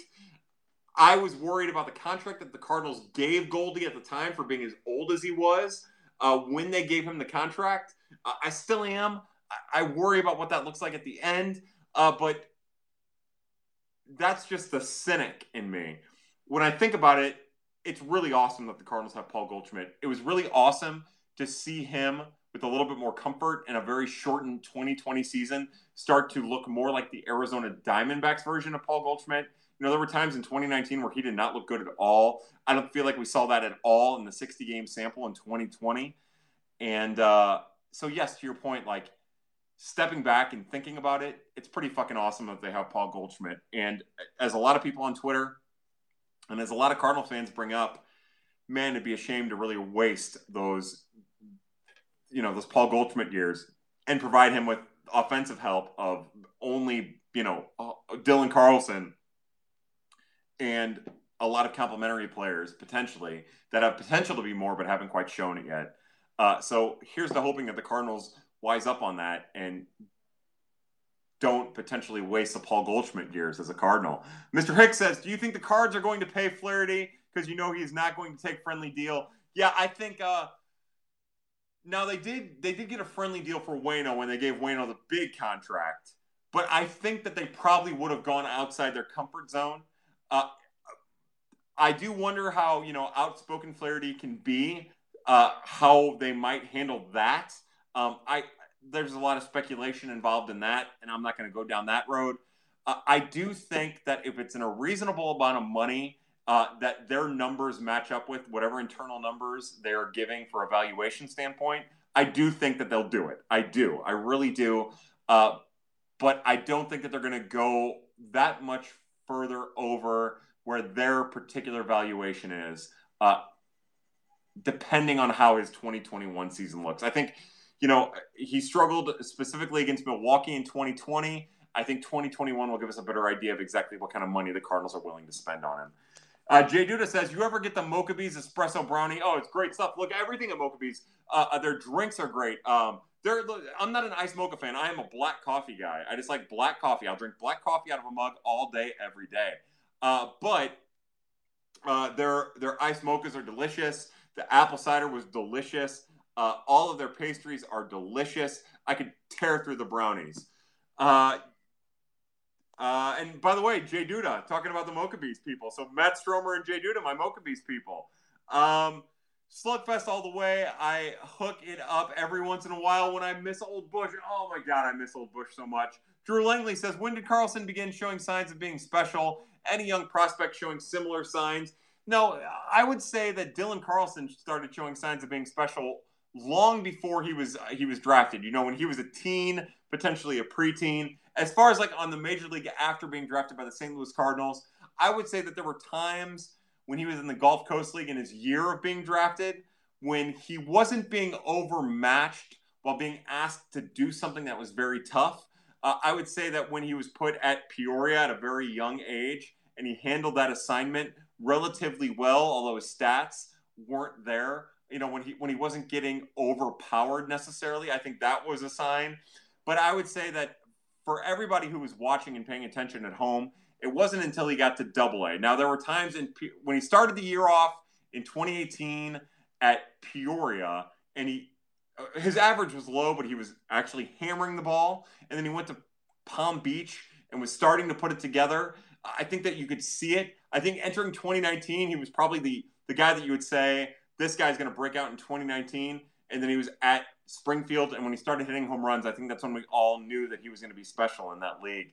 Now, as far as if there's any young prospects showing similar signs, I can't answer that honestly.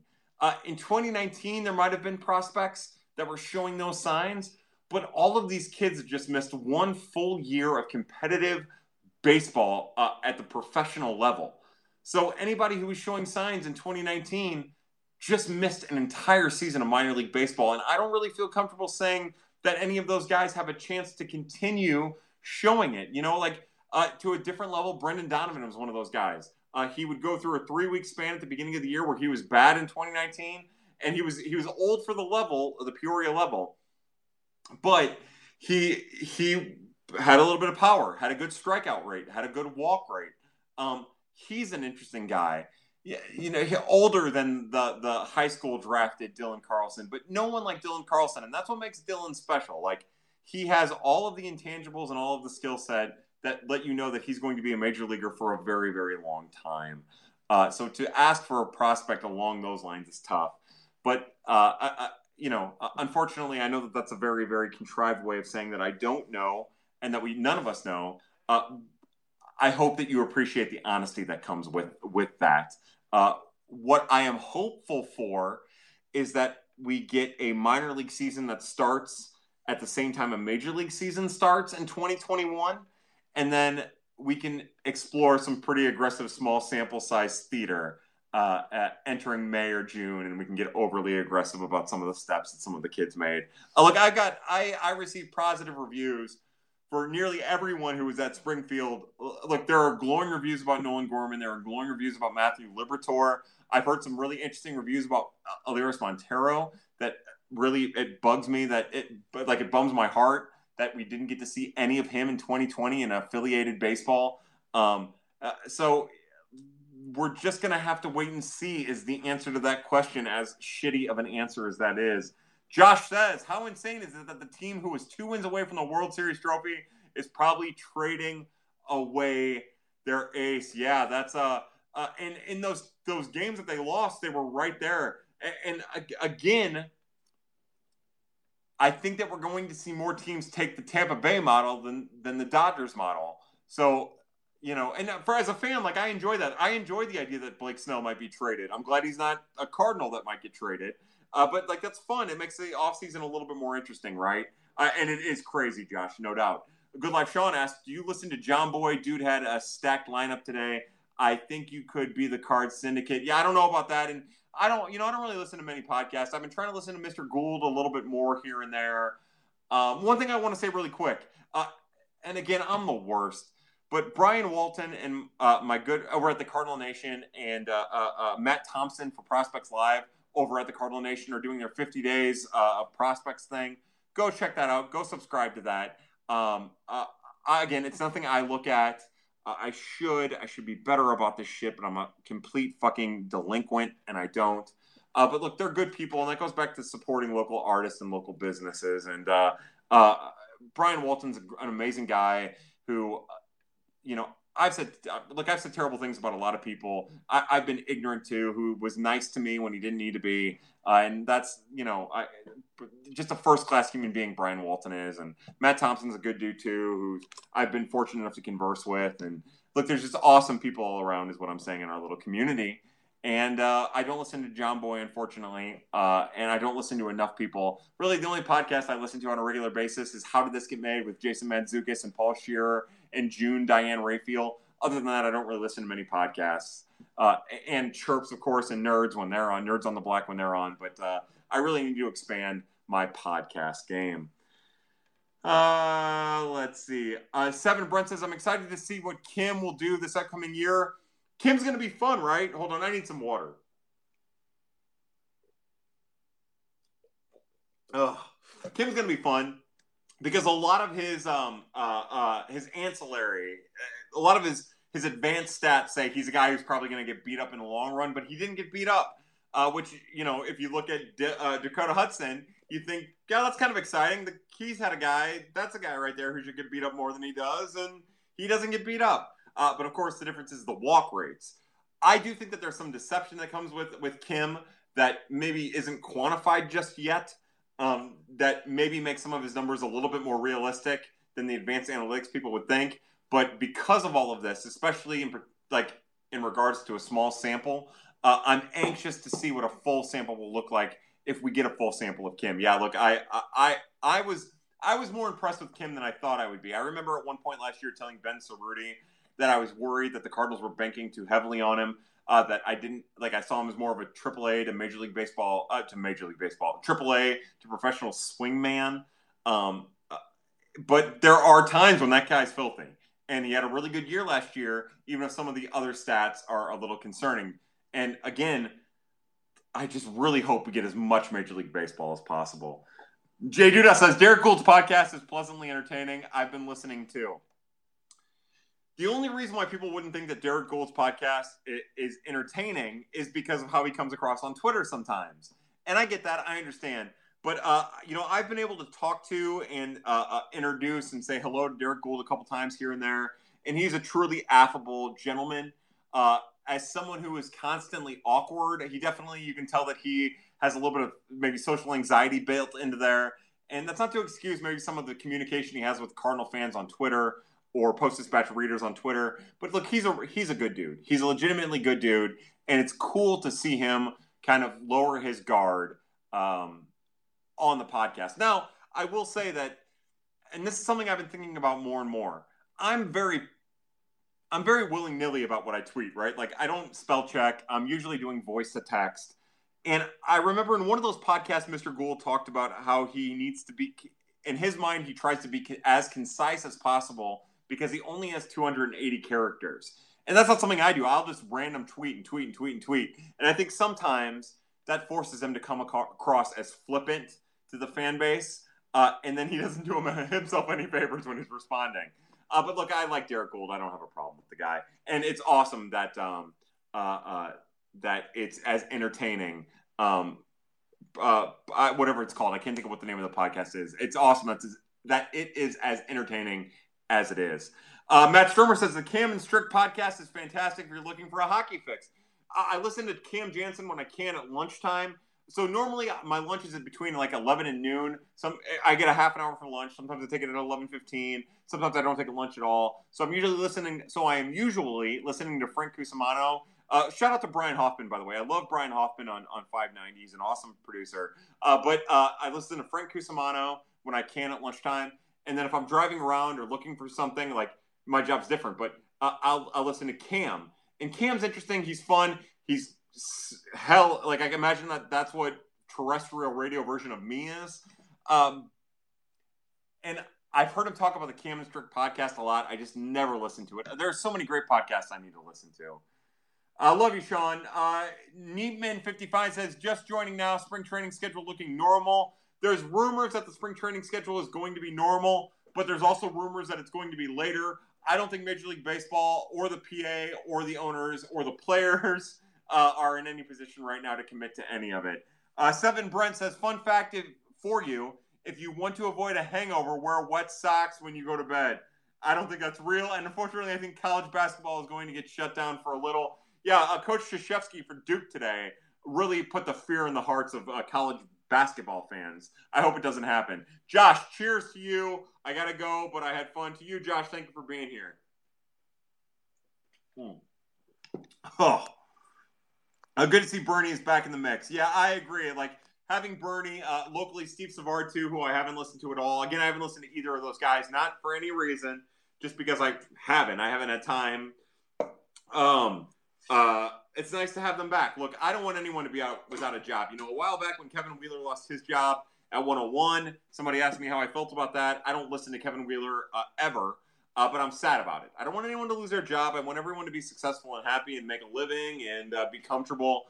And I'm glad Kevin Wheeler is on 101 or is on 1120 now, KMOX. And hopefully we start seeing Chris Raby around somewhere else because I love Chris Raby too. But yeah, look, I just want people. Look, I want people to be happy. I want people to find meaning in the otherwise meaningless, which is our lives. Neiman says, "Good to see Bernie's back." Good life, Sean. I'm a total Gould fan now. Hated him for a long time, and I think that's one of the things about Twitter and one of the things about our current society is all of our interactions are Gould-like. Whether it be on Facebook or whether it be on Twitter or whether it be wherever the fuck Instagram. Like, we're only getting the 280 character version of each other, which is not enunciated or emoted. And we're reacting to that in a very terse way. And I think that's part of the reason why we're all so angry with each other now. I would suggest unplugging as much as possible, shit posting, and then living in your mentions and trying to have as much fun as possible. But I don't think that that's enough at this point anymore. And that's all I have. Brian Hellman says, thanks, Kyle. As always, awesome stuff. Thoughts on Ronji out? Loved him. Oh, look, Chris Ronji. Again, I never listened to 101. No reason. I like the 590. I like the morning show, the morning after. I like bullshit talk. I can only take so much aggressive sports talk, so I never really listened to 101. But Chris Ronji on Twitter is an awesome dude. One of the guys I really, really like. And again, I hope he finds a job somewhere. I hope he can find his way over to 590. And I will make a point to listen to him because he's a good dude on Twitter. He's a fun and interesting follow. And again, just a dude that I really like. I'm bummed about him. As Sean says, I was unemployed for 5 months this year. It sucked. There are so many people who dealt with such a tough time in 2020, whether it be COVID related or otherwise. And 2020 was such a brutal year. And the older you get, the more you start to realize that every year is just kind of a brutal year stacked on top of the last brutal year, with just a lot of really cool moments kind of intermixed with some brutal stuff. So here's to getting through 2020 in the next 3 weeks, right? 10, 23 weeks. We've got 3 weeks and we're through 2020. And looking at the positives as we enter 2021, a COVID vaccine for nerds, a lot of awesome Star Wars and Disney news today, Marvel news, just trying to find the happiness in a world that is overly connected and yelling at each other. That should be our New Year's resolution for 2021. So to all my pad people, I raise my glass to 2021. Look, we're going to do more pad between now and 2021. You don't worry. You're not. I know. Trust me. I'm just saying. Thoughts on all I want for Christmas is a 162 game season from Cardinals 022. I agree. All right, so here's what I'm going to do. I've got one more Jello shot. This one is a peach bottom jeans, boots with the fur. The last one here, this goes to, of course, as we celebrate our 3rd birthday of Prospects After Dark, this goes to my Pad family. Again, Pad is not me, Pad is you. I raise my Jello shot to you, but also it goes to my Birds on the Black family. Look, we went through Black Friday without properly celebrating Cardinals gifts. And without properly celebrating Birds on the Black, and it's fucking heartbreaking when you think about it. Because there was no minor league season, I couldn't do the position rankings within the organization. Because there wasn't a minor league season, I don't know what to do with the Dirty 35. But we are through another anniversary of the dawn of Birds on the Black, as created by Cardinals Gifts. And, founding members, not founding members, the only founding member technically is Cardinals Gifts. But, he brought me and Gifford, Zach Gifford, and STL Cup of Joe and Cards On, and Alex Crisafulli. And we started that thing. And that was a very important and wonderful moment of my life. Some of you know the story that led up to it for me personally. Real quick shout out to the Redbird Daily. I love all those guys still with all my heart. But I'm getting waylaid. What I'm trying to say is, on Black Friday, it marked another birthday for Birds on the Black as created by Cardinals Gifts. And Cardinals Gifts is the connective fiber of Cardinals Twitter. He's the best, the absolute best. And it's not really worth being involved if he's not involved. So I guess what I'm saying is, as I raise my glass to the Pad people, my little shot cup here of Jello shot, to the Pad people, I do it mostly in honor of Cardinals Gifts, who is the catalyst for all of this. Prospects After Dark, Nerds on the Black, Chirps, every article that's ever been written on that website, a connectivity amongst Cardinals fans that would not exist without him. He and C70 are the two beacons of light in this otherwise dark, dimly lit, and becoming increasingly cynical group of fans. So to Gifts, in particular, I'm going to do this last Jello shot to you, sir.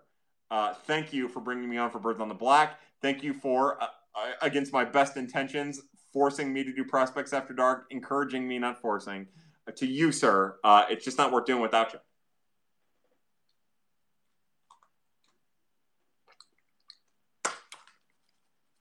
And that says nothing from the rest of my Birds on the Black family, which I love. For Nick Childress, who I do not give enough credit for the work that he does, I do not highlight enough. I love that Nicholas Childress. He's an amazing human being. I love Ben Cerruti. Ben will have his projections for the Cardinals in 2021 out soon enough. I am sure you're going to want to check that out. Ben is an awesome dude. For Zach Gifford, who I, again, have had the pleasure of meeting and talking with, who I find to be, I mean, sincerely one of the most amazing people I just love being around Zach. I love talking to Zach. I love watching Zach on Nerds on the Black. I love Zach. To Alex Crisafulli and Tara Wellman, the lovely and talented Tara, the lovely and talented Alex. Alex, who was dropping a bunch of F-bombs on Zach's show. I guess he thought he was on Prospects After Dark. It was awesome. And also Tara, who was recently engaged and is dealing with real adult life stuff.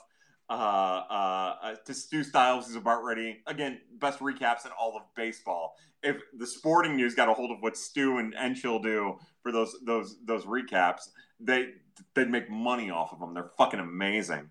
And who's going to drop a single here in the next couple of hours, I think, in the next 24 hours for sure. You're going to want to check that out, Stu Styles. To all the people, again, STL Cup of Joe, who I hope finds his way back over, to everyone at Birds on the Black, to everyone at Birds on the Black, I raise my glass. Thank you for letting me be a part of something I don't deserve to be a part of.